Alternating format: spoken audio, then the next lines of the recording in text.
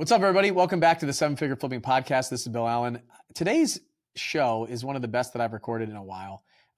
What I really loved about it is if you're just getting started, or even if have done a couple deals, there are so many tips in here about how to have confidence in your numbers, your offer. What we did was I have a guy on the show called Ralph Rivera. He's in New York City and Long Island, outside of New York. And he broke down one of his deals, and throughout the whole breakdown, all the numbers, everything, he shared all the behind the scenes, but we gave tips all along the way of some things that you should think about and do whenever you're, buying a house, making an offer, how you're finding them, how you're negotiating with repairs, what to look for, ARVs, selling the house. So many gold nuggets in here. This was a phenomenal interview, and I hope you guys enjoy.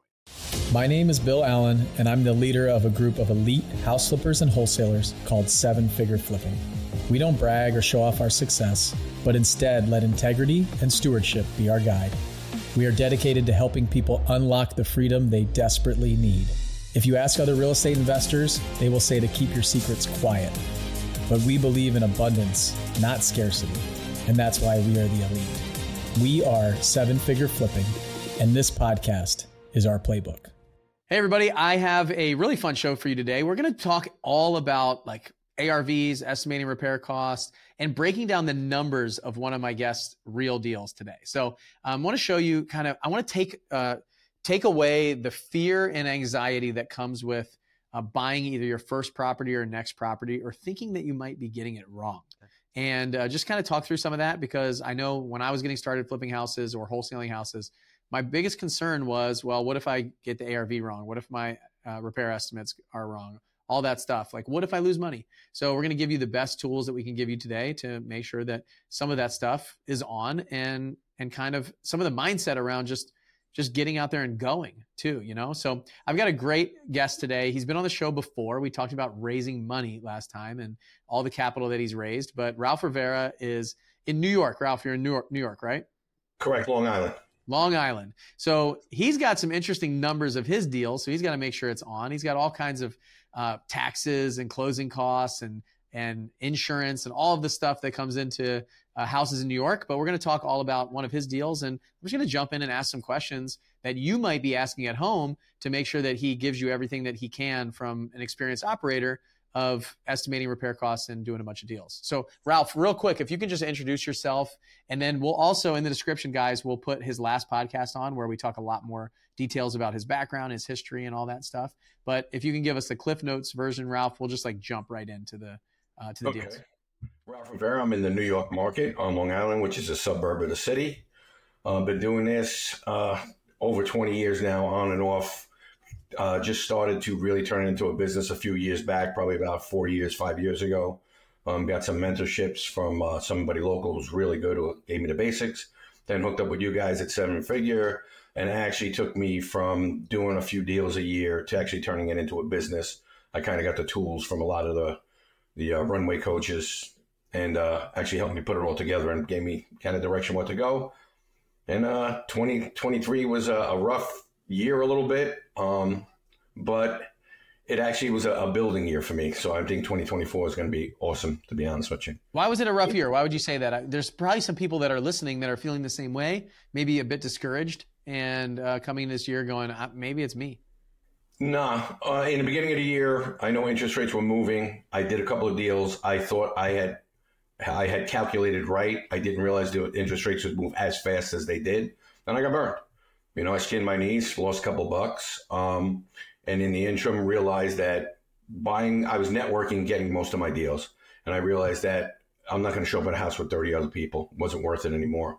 So I started doing my own direct-to-seller marketing, which kind of pushed me out of the market a little bit, setting the CRM up, getting all that stuff done, putting everything in place, hired an employee, and then just started marketing like nuts. And then all of a sudden now, toward the end of the year, I started to bear the fruits of that labor. So nice. It took a little bit, but yeah. Well, I love that. Thanks for being a little vulnerable. It's always nice to hear on here. Everybody thinks that the people that are on the podcast, everything's perfect and going exactly as it should. So we're all fallible. We all, everybody's got their knee skinned in the beginning of last year. Nobody thought that. And it changed like a light switch, right? We were talking about that in July, like a year and a half ago. like be ready for this. And then just be able to, if you can weather the storm, if you can bridge the gap over that time, then you're going to come out on the backside doing really, really well. So I'm excited for you. We just had a meeting here at the office where everybody showed up, and I'm excited for all the people coming out of there and keep growing their business. So maybe we just jump into one of your deals, like a recent deal that you've done.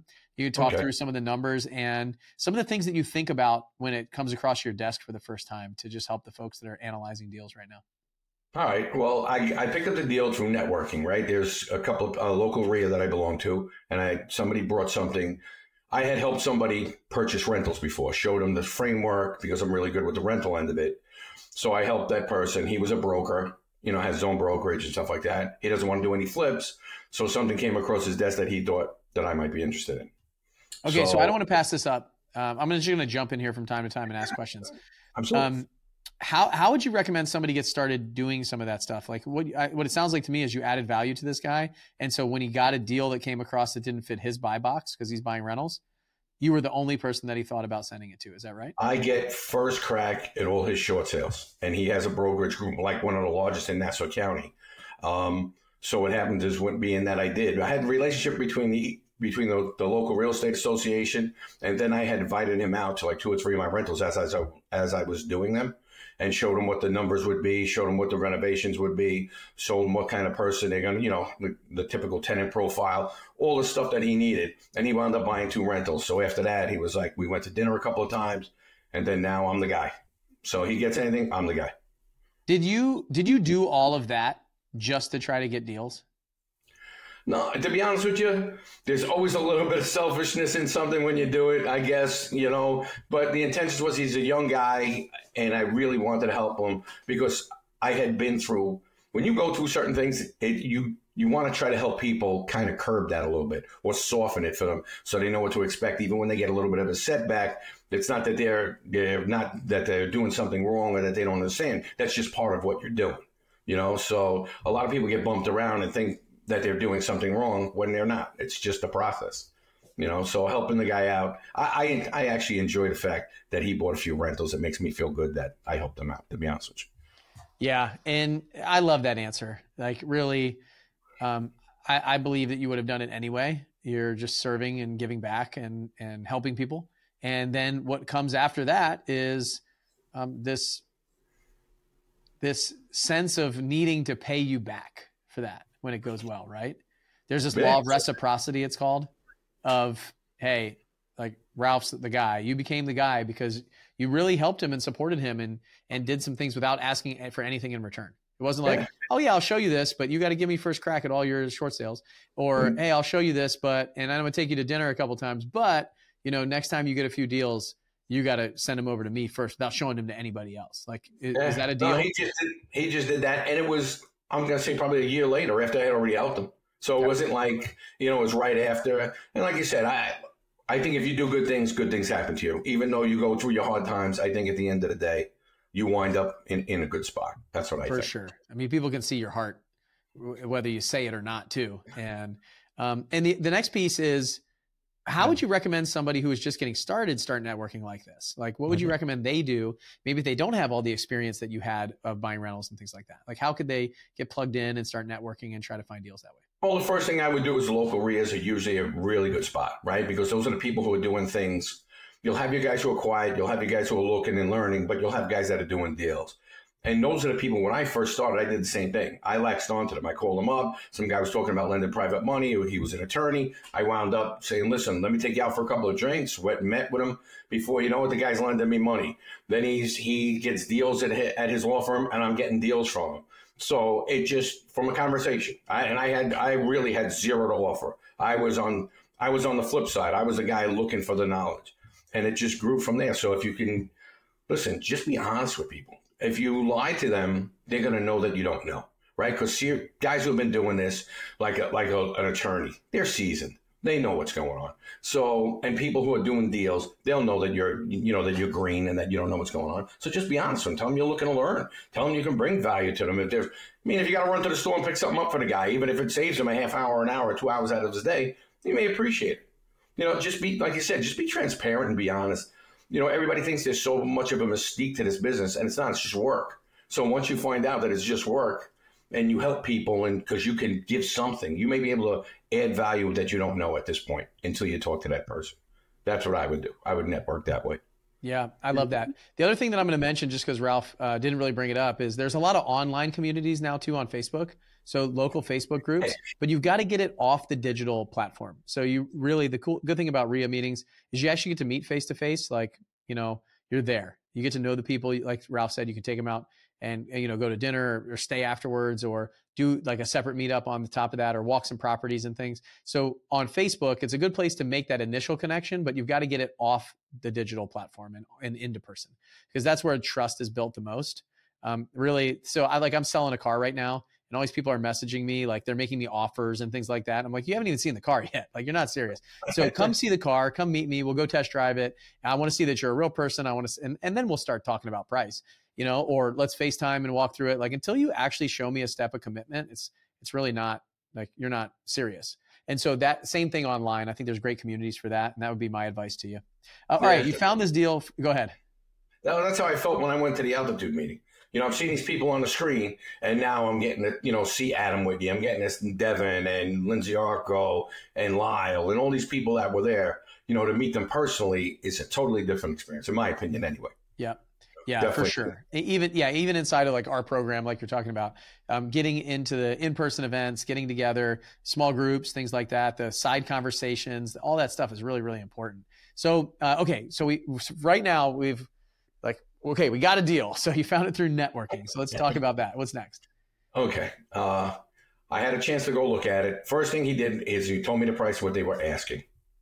I went and take a look at the house, the property where it was on a busy street and everything. And I made an offer. At asking price. Right. Okay. So let's step back first. So the first thing, so this obviously came from this broker that you said. Right. What did you get in the beginning? What are some of the things that you ask for before you, like when you analyze it from the desk, before you go to the property itself? Like, what I do is, obviously you need the address, right? Right? Address. That's right. Address. Over here, what's important is taxes, school district. I look for that. And then the type of work that he thinks it needs, whether it's vacant or it's occupied, right? Because I won't go, at this point, I'm not ready to go after an occupied place because it'll take a year to get him out in New York.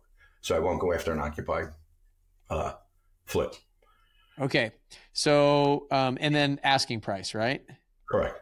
So we got price, address, the amount of work that he thinks it needs, if it's vacant or it's occupied. And then when you get the address, you're looking at some of the estimated costs, like taxes in your area.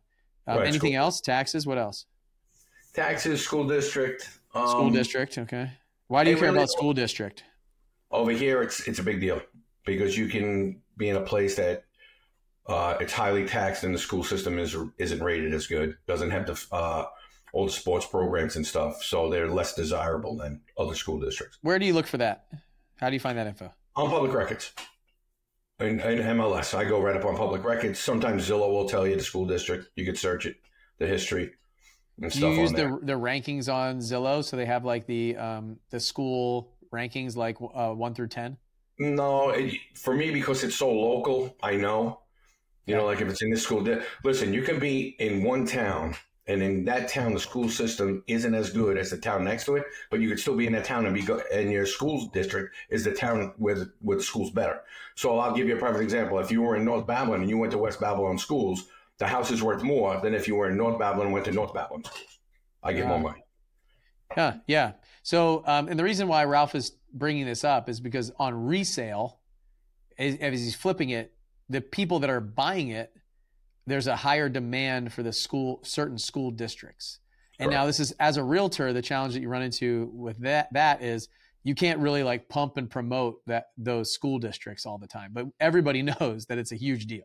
Like the families are going to show up to the realtor. The realtor can't say, hey, you have to be in this school district, but the families show up and say, we want to be in that school district. Realtor said, okay, yeah, let's go. Yeah. And so you won't see it like written all over the descriptions and stuff like that, just because there's some laws around that in most cities for realtors, but everybody knows that that's the truth. So the school district really matters because that's resale price, supply and demand. Okay. Address, work it needs, vacant. Do you get photos of the property? If they have them, 9 out of 10 times, they'll have some, especially my guys, because they know what I look for. But sometimes they don't. But like for me, usually it's not that far from me. I don't really stray that far from where I'm at. This particular property was in the same town I live in. So I said, listen, don't worry about it. I'll go run over there. I want to get a bird's eye view. Let me go take a look. I'll give you a call back in a couple hours. And then I just ran. Okay. And then you're probably also finding out, like, how do I get into it? Like, do they need to be there? Is there a lockbox? Those kind of things might be a question. Yeah, sometimes I do things that aren't quite conventional. Okay. And they're fine with it, though? They're like, hey, yeah, just go ahead and do everything. Or they have a lockbox. They'll give me the lockbox code and say, okay, here, go in there and do that. Actually, when I went into this particular house, there was shells and stuff like that. So I thought somebody had gotten in it. It was a gun safe in there. So I was a little concerned when I walked through. You say shells like bullet shells. You're talking about casings. Yeah. Oh, yeah. Okay. Well, all right. We might have some other questions to ask. All right. So we got the address, we got the work, we got a vacant, asking price, photos if we have it, some estimated costs of the work that it needs, some other estimated costs like taxes and things like that for you, and then school district. So you're starting to like come up with an idea in your head before you even go out there of what you can pay, what you think the ARV is going to be. Is there any other work that you do before you go out and look at the property? Like, are you running? I go and look around first before I go out. I'll take a quick look on the MLS because I'm a realtor. So I can look on the MLS just to see what price houses are selling for in the area. So you're looking at you're trying to estimate the ARV before you even go out to look at the property. But I got to be honest with you, like the market's being so tight right now, I know any house, depending on the size, like $625,000 or less, flies off the shelf here right now. Okay. Right. So. And you're looking for that. That's what you're looking for. Yeah. So one on the ARV. So when I knew I was purchasing this house, I knew the ARV was way under 600. Can we talk all about the numbers? What's that? Can we talk about the numbers openly? Absolutely. I could. Okay. So what was the asking price that he was asking? They were asking $315,000. And $315,000. Okay. Correct. And what did you think the ARV was before you went out to look at it? Before I went to look at it, I thought the house was probably a 475 house. 475, and what was he saying was potentially the amount of work that it needed before you went out to look? He wasn't sure. He said, Ralph, go and look at it. He thought it was about, I think he said like 60 grand, he thought. He thought it was going to be 60K? Yeah. So you'd be all in for like 375 before fees and closing costs on front and back for a house that's like 475. Yeah. So you thought the estimated profit was what? Like with ARV of 475, asking price of 315 and 60K of work. I thought I would probably be close to 80 grand. 80K. Okay. And what do you look for? Like what interests you to go out and take a look? Well, the style of the house, if it's cookie cutter, if I know I can get in, quick, if it's in a good area, if I think it'll be a decent product to sell, in some spots or some houses, the design is just not good. And I don't want to get involved in it. Like the outside looks like, crap. And, by the time you try to make somebody who really doesn't like that style house, it becomes a pain in the ass. Yeah. What about profit? What was your what's a profit number, like minimum profit? Every deal I look to do between 40 and 60. Okay. 40 to 60. So 40K minimum. If it's less than that, you're like, I'm not even going to go look, or maybe I'll check it out just to see. And okay. So then you decided to go out there and look. You mentioned it was on a busy road. Correct. How does that affect things, and why do you care about that? You knock it down. You knock down the price because, if you're in New York City, everybody lives on a busy street. When you're in the suburbs, it matters. So, some people, if they have kids, they don't really want to be on a double yellow, or they're nervous of it. So it definitely reduces, the price on it. And that's what this was, a double yellow line road? Correct. A single lane or two lanes per side? Single each side. Okay. So one lane per side, but double yellow. You know the speed limit? Yeah, it was 35. 35. Okay. I got a road just like that on my way to the office. And there's no houses facing it. They're all in neighborhoods tucked back. There's a couple facing it. They're older houses when they had the road before the double yellow. Right. Yeah. Okay. Cool. So you went out and looked. Tell me about that. Walked through the house, got in, did a quick walkthrough, realized that it was a cookie cutter 3-bedroom, 1-bathroom ranch, one level. When I went into the basement, it had a big basement, 9-foot ceilings. So the first thought that came to my mind, if it's a first-time home buyer, they could blow a hole through the wall, put an apartment down here, and they could live for free. That's what I thought. Okay. when Is I the first basement walked. finished? No, and I left it unfinished because I didn't think I'd get my return for the buyer that I was looking for. Okay. So a 3-bed, 1-bath. Yeah. Correct. Do you typically do 1-bathroom houses? Usually, no. I usually try to sneak another bathroom in. I make it like it's free too. But on this one, I thought with the location and the type of people that would buy it, they would be happy to buy in a house to get into, like a starter home or, just barely getting into a home. So those were going to be the kind of people, and they wouldn't be as picky as a buyer as if I was in a more established neighborhood. Okay. And so, so after walking through, what do you look at? What are some of the things you look at? And then how much work do you think that it needed after walking through it? Okay. When I first go in, I look at the kitchen. I look at the electric. I look at the heating system. I look at the central air or not. I look at the windows. And I look to see if the heating system is oil or gas, because it does matter. Depending, that'll change the amount of work that I have to do. Windows, bathrooms if I got to gut them, kitchens if I have to gut them, flooring, sheetrock and paint to sheetrock and paint. That's pretty standard. So I don't really look at that too much, whether it's a little or a lot. What about just a couple other things? What about like the roof and the foundation and stuff Always like that? Always look at the roof. When I first drive up, I actually circle the house and do exactly the same thing every time. I look at the roof, I look at the siding, I look at the windows, I walk around the back of the house to see if there's any damage, roof damage, if there's anything with the gutters, see if there's any areas where water may intrude the house, seeing, if there's broken windows and all that kind of, I look at the foundation because usually in the back it's exposed, and I go through that way. Okay. And I try to make sure nobody else broke in before I walk in, so this way I don't walk into a surprise. It's happened. Yeah, if somebody was in there with the casings on the floor, that's a different story. Right? Yeah, well, Okay. I've gotten shocked myself. You have? I've walked into a house and a guy come running out of a bedroom. And shot you? No, he didn't shoot me. No, Oh. No, he said I was shocked, not Oh, shot. shocked. I thought you said you got shot yourself. And I was like, oh I my got gosh. shot. No, Yeah, I was like, wow, this is going to be a podcast all of its own of Ralph got shot in a house. No. I have been shocked like that too, except there were 2 people that ran out and they didn't have any clothes on. And I was like, I called the wholesaler on my running to the car. I was like, because I mean, they're like chasing me out of there. I was like, you told me this is going to be vacant, dude. I'm never looking at one of your houses again. This is insane. Okay. So just to recap, before we got a little off track there, electric, heating, whether it's oil or gas, windows, kitchens, bathrooms, flooring, the roof and the gutters. I think it was a good point that you brought up the gutters of the roof. That can get expensive potentially depending on the size. Something that I always ran numbers for. Siding. So a lot of times that's overlooked. Siding materials, repairs of siding, especially if it's wood or vinyl siding. Some of that stuff can get expensive to repair. Water issues. Great point. The first house I ever bought had about 6 inches of water in the basement when I bought it. And I was able to find that it was, I bought it at auction. So I went over there and didn't have water in it when we looked at it before, and then it did. But it was coming in from the outside of the house. It was easy cleanup of how to do that, just a little bit of grading. And then plumbing.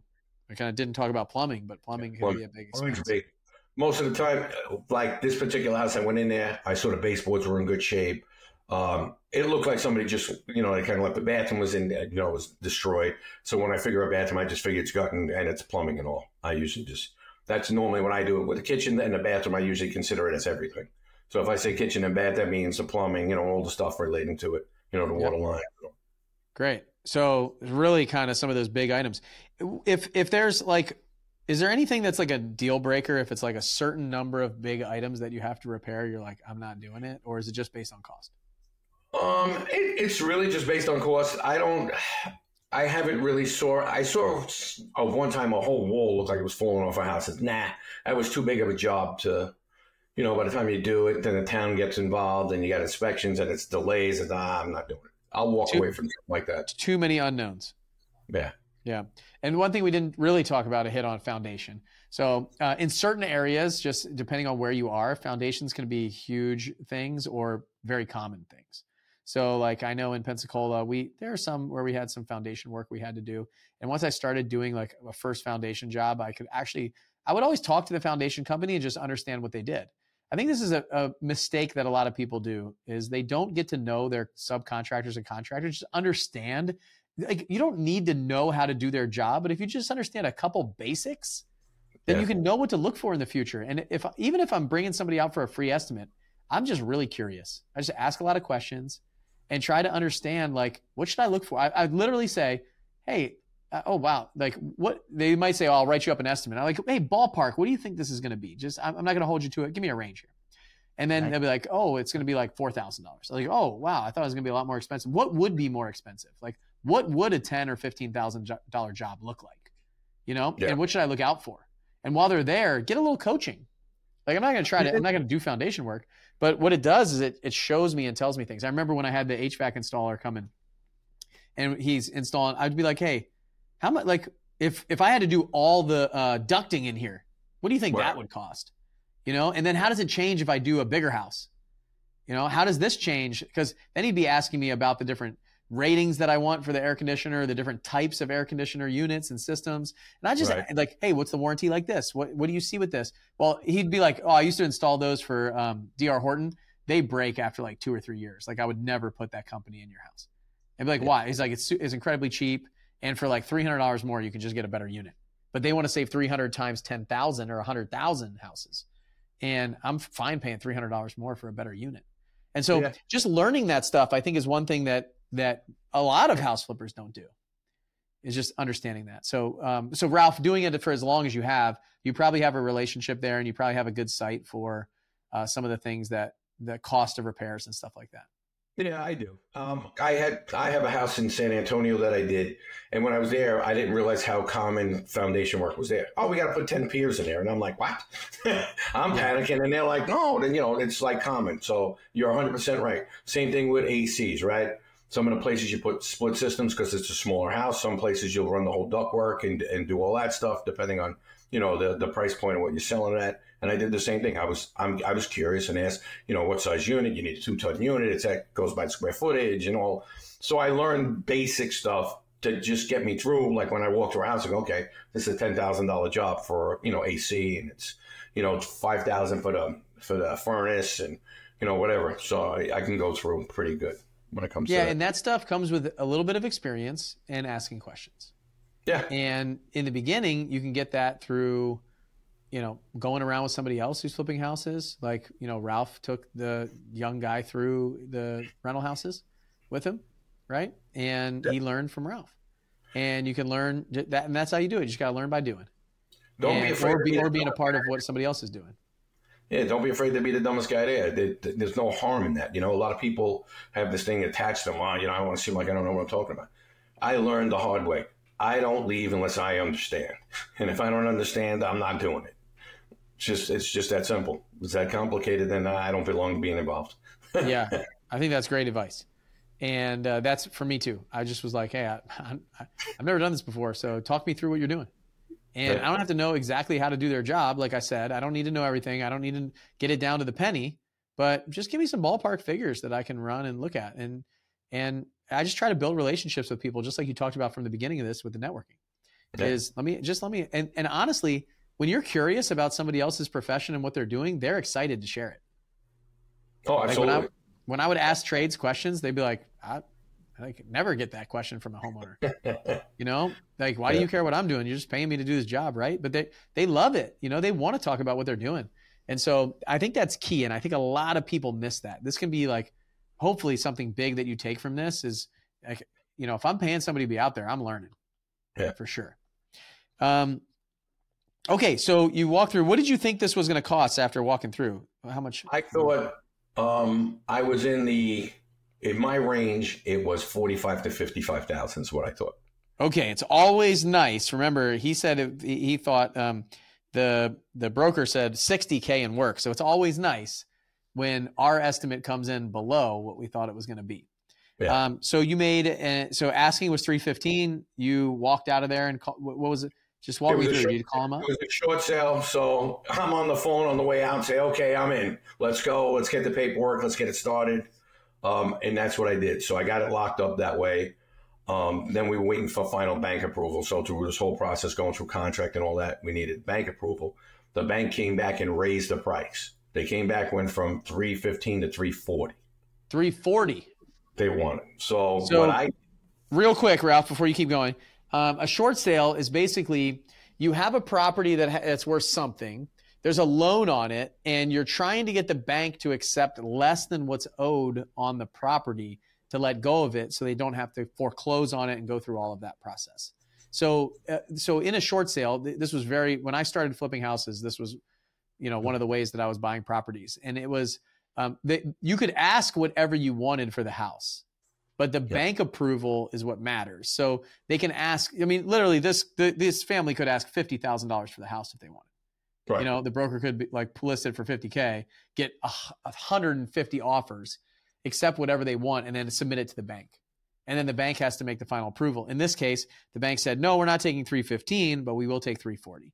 So that's the background of a short sale, because they just haven't been that prevalent, over the last, 8 years now. Yeah. So just so if you haven't heard that and you're newer to real estate, that's what that is. And so they said 340. What happened next, Ralph?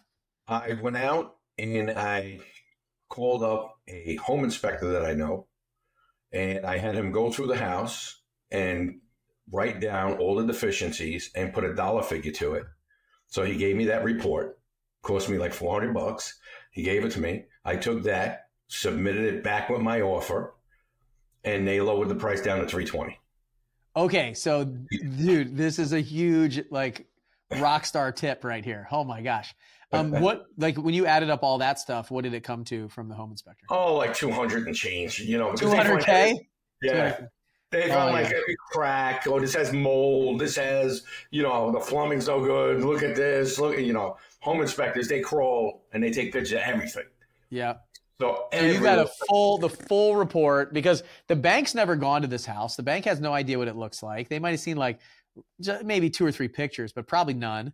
It's some asset manager that's just managing the bank's money, and somebody he probably doesn't even live in New York, maybe, but probably doesn't. Right. And so he's making a decision. He's just looking on Zillow. It's Zillow says this is worth $525, so I'm going to say $340. Yeah. And then you came back with this, and did you keep your offer at $315?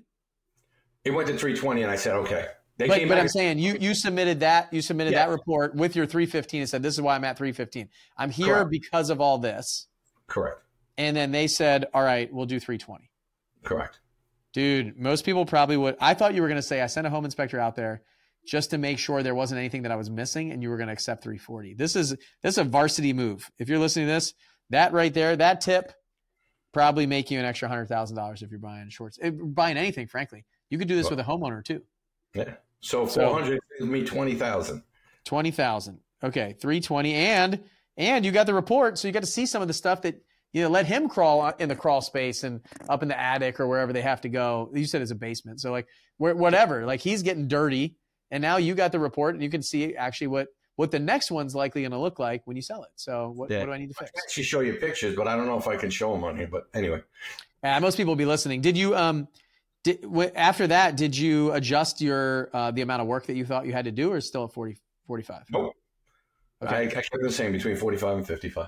Okay, cool. So then no problems. The bank approved it, 320. Did it close fast? By the time they gave it the 320, we approved. And by the time clear title, there was a couple of things on there that took a little bit. And then I had, during that process, being that I had a good relationship with the realtor, I got 4 different contractors to go in there and start giving me bids. Oh, that's smart. So one of them came back at 70. One guy came back at 60. And then another guy came back at 50. And then the guy I settled on said, Ralph, between 45 and 50. And I really liked the guy. And I said, I liked the way he worked. I had saw his work before, and he attacks the place. He brings 10 guys. They work. He did the house. The house was completed in 2.5 weeks. Wow. Yeah, they just ate it up. I usually try to get $10K a week, just a rough back of the envelope math. Yeah, I try to do the same. And that's fast. 2.5 weeks, 45, 55K. Where's your all-in cost for repairs? Do you know? Yeah, my rehab team to $57,165. Okay, lesson to be learned here for everyone that's listening. The guy who said 45 to 55 came in at just over 57. I bet the guy that came in at 60 would have probably come in around 70. And so just realize there's always something that's going to come up. And so give yourself a little contingency on top of what you're being quoted and what you're looking at. The other piece that I want to make sure that I point out here is Ralph had this deal under contract at 320. While he was under contract at 320 and we're trying to get bank approval, get the title to get done, all that stuff, all the paperwork, he had 4 contractors go in there and give him a bid. Now, at this point, he's still not required to buy the house. Like he could have gotten out of that contract for probably financing, for inspection, for all kinds of stuff. While he had 4 contractors, so he put it under contract. He negotiated the contract. He had a home inspector go look at it. He went and looked at it. And then he had 4 contractors bid it, all while he's not required to buy the house yet. There's still some outs that he had. So if you're waiting to make your first offer until you have it all figured out, this is how people that are making money in real estate do it. And I want to add, the down payment I had to put was only $1,000. $1,000 down. That even if you went over your timeline, you would have lost $1,000. Right, and I said exactly. So I wasn't concerned about the down payment. Right, I locked it up, and then if I found out I did something major wrong, and somebody comes and says, "Ralph, listen, the main beat, but a house, you got to do something crazy," then I could walk away and lose $1,000. I was fine with it. And everybody listening, it's probably his earnest money deposit. Not, correct. I don't want you to get confused with a down payment because you're used to buying your own houses with like 20% down or 3.5% down, and then the rest is a loan. He's talking about an earnest money deposit. So like what you could lose if you go past the deadline and you say, you know what, I'm not going to close. And then it's $1,000. So his earnest money deposit was $1,000. So it's just earnest money saying, I'm going to put this up and this can go at risk for not closing. We just closed an apartment building yesterday. We had $500,000 of non-refundable deposit down. That went hard on that deal. If we didn't close yesterday, we could have lost $500,000 of our cash. So like that's a big deal. $1,000 and then his $400 for the inspection. So at most before closing, he lost $400 on the inspection, and then after closing, but that $400,000 bought him $20,000, and so then $1,000 of EMD. So I want to point that out because I think a lot of people are like stuck. Like I got to have it all figured out before I even put a house under contract. It's not true. Like you don't need to know exactly what the rehab costs are. You don't need exactly all the stuff. Get a rough estimate, and that's where Ralph is. He's got an idea, right? He's broad numbers. He's got the ARV, he's got the purchase price, he's got the rehab costs and some of the carrying costs. And then he went out and got the contractors to come look. And then after that, okay, let me make a decision. Okay, so you closed on the house, you did the repairs, $57,165. Did you sell it already? You sell this house already? Yeah, I closed already. What'd you sell it for? I thought it was going to be $475 house. I sold it for $525. $525. Oh my gosh. Did you list it for $525 or did you list it less and it went over? What happened? No, the same guy who brought me the deal, I gave it back to him. Yep. So he listed it. He listed it for sale as a broker. I told him, listen, let's list it for $499 under $500. I think that'll be fine. We'll get so much activity. Don't worry about it. And I don't care because I think it's a $479 house. If somebody comes and puts offers a little less, I don't care. He goes out there and he goes, Ralph, you're wrong. There's nothing out there. Let's put it up for $525. Let's see what happens. We put it up between Christmas and the week before Christmas. And I sold it during the week between Christmas and New Year's. Wow. That's like the kiss of death time. I always like never listed a house before Christmas. Like try not to list them in between Thanksgiving and Christmas. But I thought the price, because to be honest with you, like I said, there's not many rehabbed houses for $500,000 in Long Island. So I figured I'd get the activity, which I did. I didn't get overwhelmed, right? I thought there would be more. But the ones that I did and the ones that came, like that person happened to move from the city. So they're used to the busy street, used to everything. Boom. Yep. And they bought it. That's great. I love it. Yeah. So you bought 320, put 57 and some change into it, 57,165. So you're in there for like 377,165. Then you got some carrying costs, holding costs. How did you finance the project? All cash. Your money? Somebody else's money? A guy I partnered up with. Okay, partner brought the money. Yep. Okay. Was it interest? Was it equity? What was No, we did a 50-50 equity split. 50-50 split. So you had no money in the deal. Nope. And 377. So what did you net on this? Well, actually, all-in cost with holding and only a little crap, it came to 382 and change. So we netted 115,000. 115,000. Oh my gosh! And you were planning on making 80. Yeah, so, 75, 80. I would have at 70. I would have been happy. Oh yeah, I mean, you said you're looking for 40 to 60. So okay. All this goes to show. There's a couple things that I learned, some takeaways for me, and then I'll ask you some takeaways, Ralph, that you had in this. One is what I really like is I love the idea of getting a lot of the costs down, like to understand the costs while it's under contract. I feel like that's a big sticking point for people. That's something I definitely want to like tap the table here and say, you're not like guaranteeing that you're going to buy these houses. You're not committing. Ralph didn't say put $320,000 in a pot, and if he didn't buy it, he was going to lose it. There's a lot of like de-risking the situation massively with some contingencies in the contract and things like that. The next one was, I love the inspection piece, like getting the inspector to go out there to justify his offer. He was figuring out how to justify his offer because a bank is very logical, right? If it was a motivated seller, it would be very emotional, most likely, of why they were selling. So I want you to understand that you're typically not like using this as leverage against a motivated seller, although you could use this strategy with other people, hey, and I've done that. It's like, hey, this is like, I have to do all this work, and they know it needs work a lot of times. So you just lean into that, and then they understand. And then the next piece was, I also think right here, a lot of people use money as a big problem. Like, oh, I don't have the money. Well, Ralph didn't use any of his own money. He brought in a partner. I did about 12 50-50 deals in the beginning of my career with a money partner. And I didn't have any money in the deal. I just found it. I did the work. I managed a project, and we split it 50-50. So yeah, I'd rather make 50% of $115,000 than 0% of nothing, or 100% of nothing, right? So this is a great deal. I love it. Ralph, what are some of the things that you'd like to share with the folks that are listening? I think how can we get them off the bench? Well, listen, it doesn't take much to go out and look at a house, right? And if you think it's a deal, you go through. And if you're unsure, you just bring somebody with you who's sure about numbers, right? Because the whole thing is, a lot of times in the beginning of my career, the same person who brought it to me, I gave it back to them to sell, right? So they're getting both sides of the commission. They're getting the in and the out. So now my words always to them were, you better be accurate with the ARV, because if you don't sell it for what you tell me we're going to sell it for, then obviously you and I ain't going to be doing much business together. So I'm doing this. I got people behind me. I'm flipping houses. If we want to continue to do business, you got to be accurate with your numbers. That'll help me. That's that part of it, right? So if you're unsure, you run your numbers, and then you go to a professional who does it every day, they should actually be close to what you think it is, right? That's one.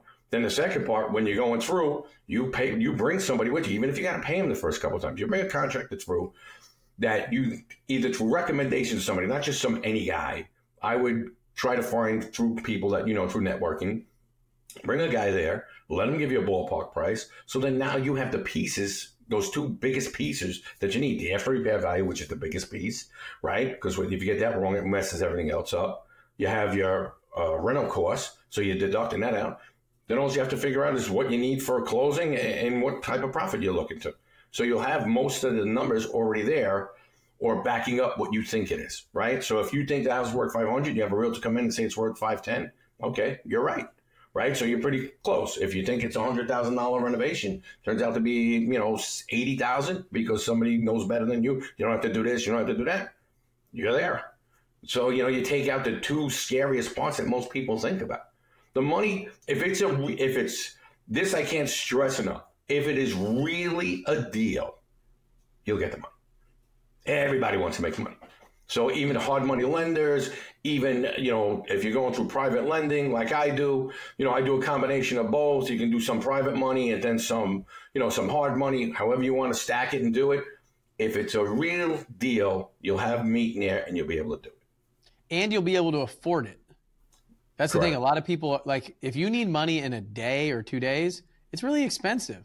But if it's a really good deal, that deal will afford the cost of that money. And then it's your job as the borrower to go out and find the cheapest money. Usually the cheapest money takes the longest to get. The most expensive money you can get right away. But if your deal can afford the expensive money, it can definitely afford the cheap money. So then go out and find the cheap money. And then if you have to, take the expensive money. Like a 50-50 deal on this. This was expensive money. Oh, absolutely. You know? I could have easily went, to be honest with you, some of the ways to do it in the beginning to save money is you go and you get the loan on the property for the purchase of it, and you finance the rehab, right? You don't have some private money to do the rehab if you don't have the ability to raise as much as I'm lucky enough to be able to do. But but in the beginning, that's how I did it. I had somebody who gave me like 8% money to do a rehab, and I'm paying 11% to on money lender. It's cheaper and it's faster. I don't have to wait for inspections. I just run right through the project, and that saves me money. I saved money just by the project being done in 2.5 weeks. It saved me 2 months of payments. So if you had the taxes and everything. In New York, that's a lot of money. It's expensive. Oh, it's big.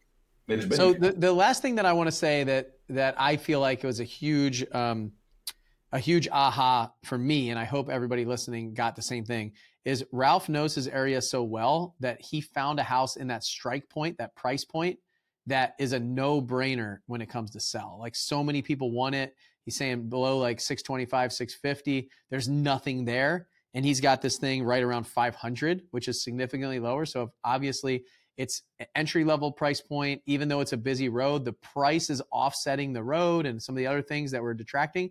So he knows that this thing's going to sell really fast, and he knows it really well. So really like figure out your buy box, figure out what you're looking for, understand it, and then go do those kind of deals in the beginning.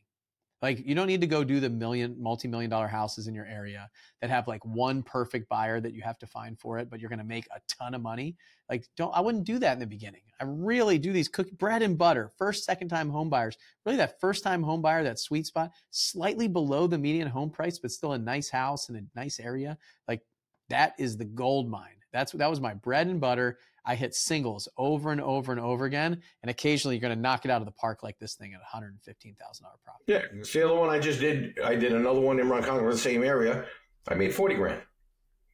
So it's like you said, but it's houses that areas that and first-time home buyers is your biggest pool of people. You don't, like I said, you don't want to go look in a place where, if I had $1 million home right here, I would sell it, but it's going to be longer. Carrying costs are bigger. Everything is just so much bigger. I'd rather just do these, to be honest with you. Yep. And I think there's a model for that too. There's a model, like I had Nathan on, and his model was, I'm going to do more higher price points because nobody else is buying those. There's no other flipper that's doing those. So he's carved out a niche for him.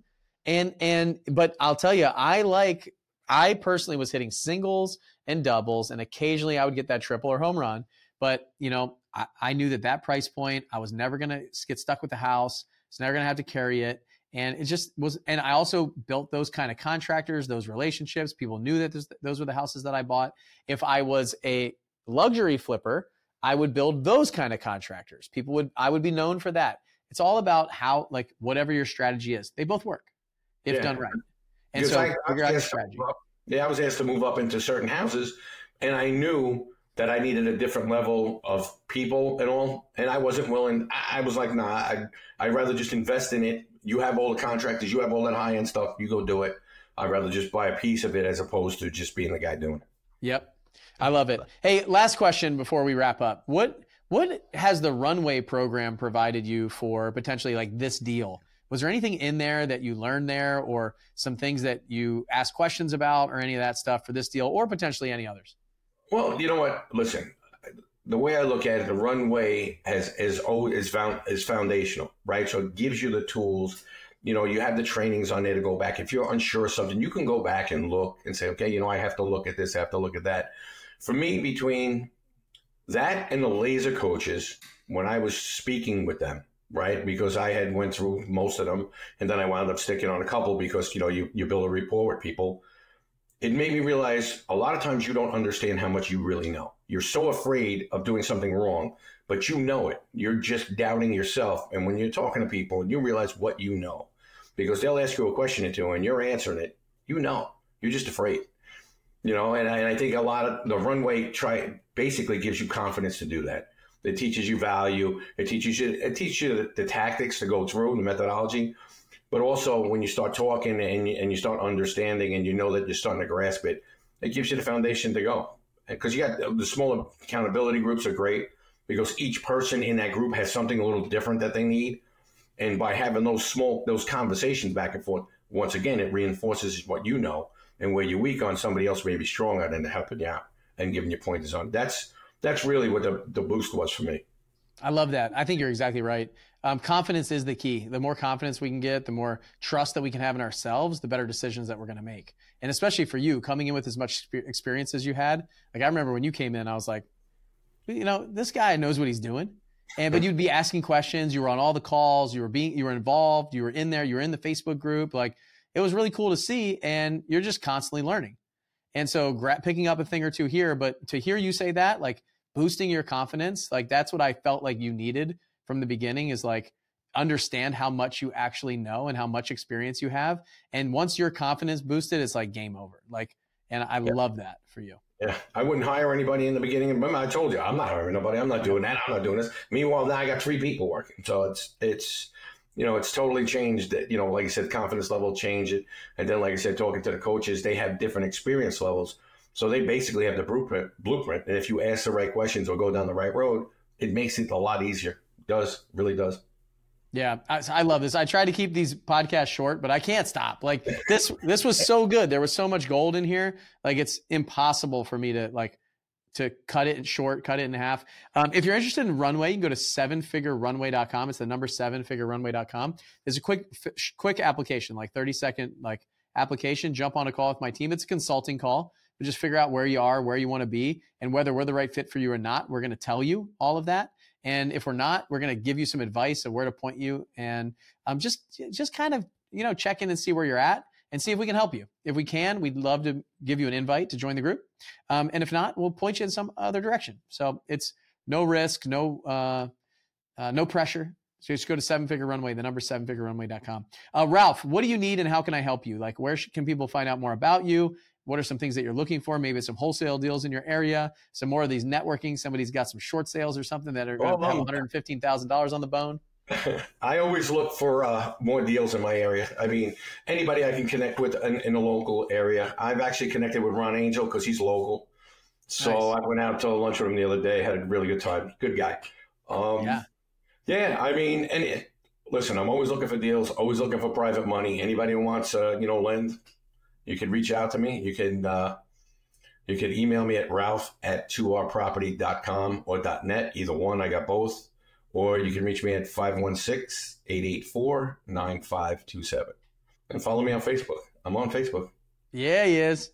Doing the 500K challenge on there. All right. Well, thank you, Ralph. Very bold giving out your cell phone number. 2rproperties.com, right? 2rproperties.com or .net? Property with a Y, property. 2rproperty.com or .net. And Ralph at 2rproperty.com. And we'll put in the show notes too, so you guys have it. And it'll be there if you want to connect with Ralph, talk with him. Ralph, thanks for being here. It's always so fun to talk to one of our members who's doing well. And it was great to see you last month, and I'm excited for your future. Thanks for having me on, and it was a great event. People should go.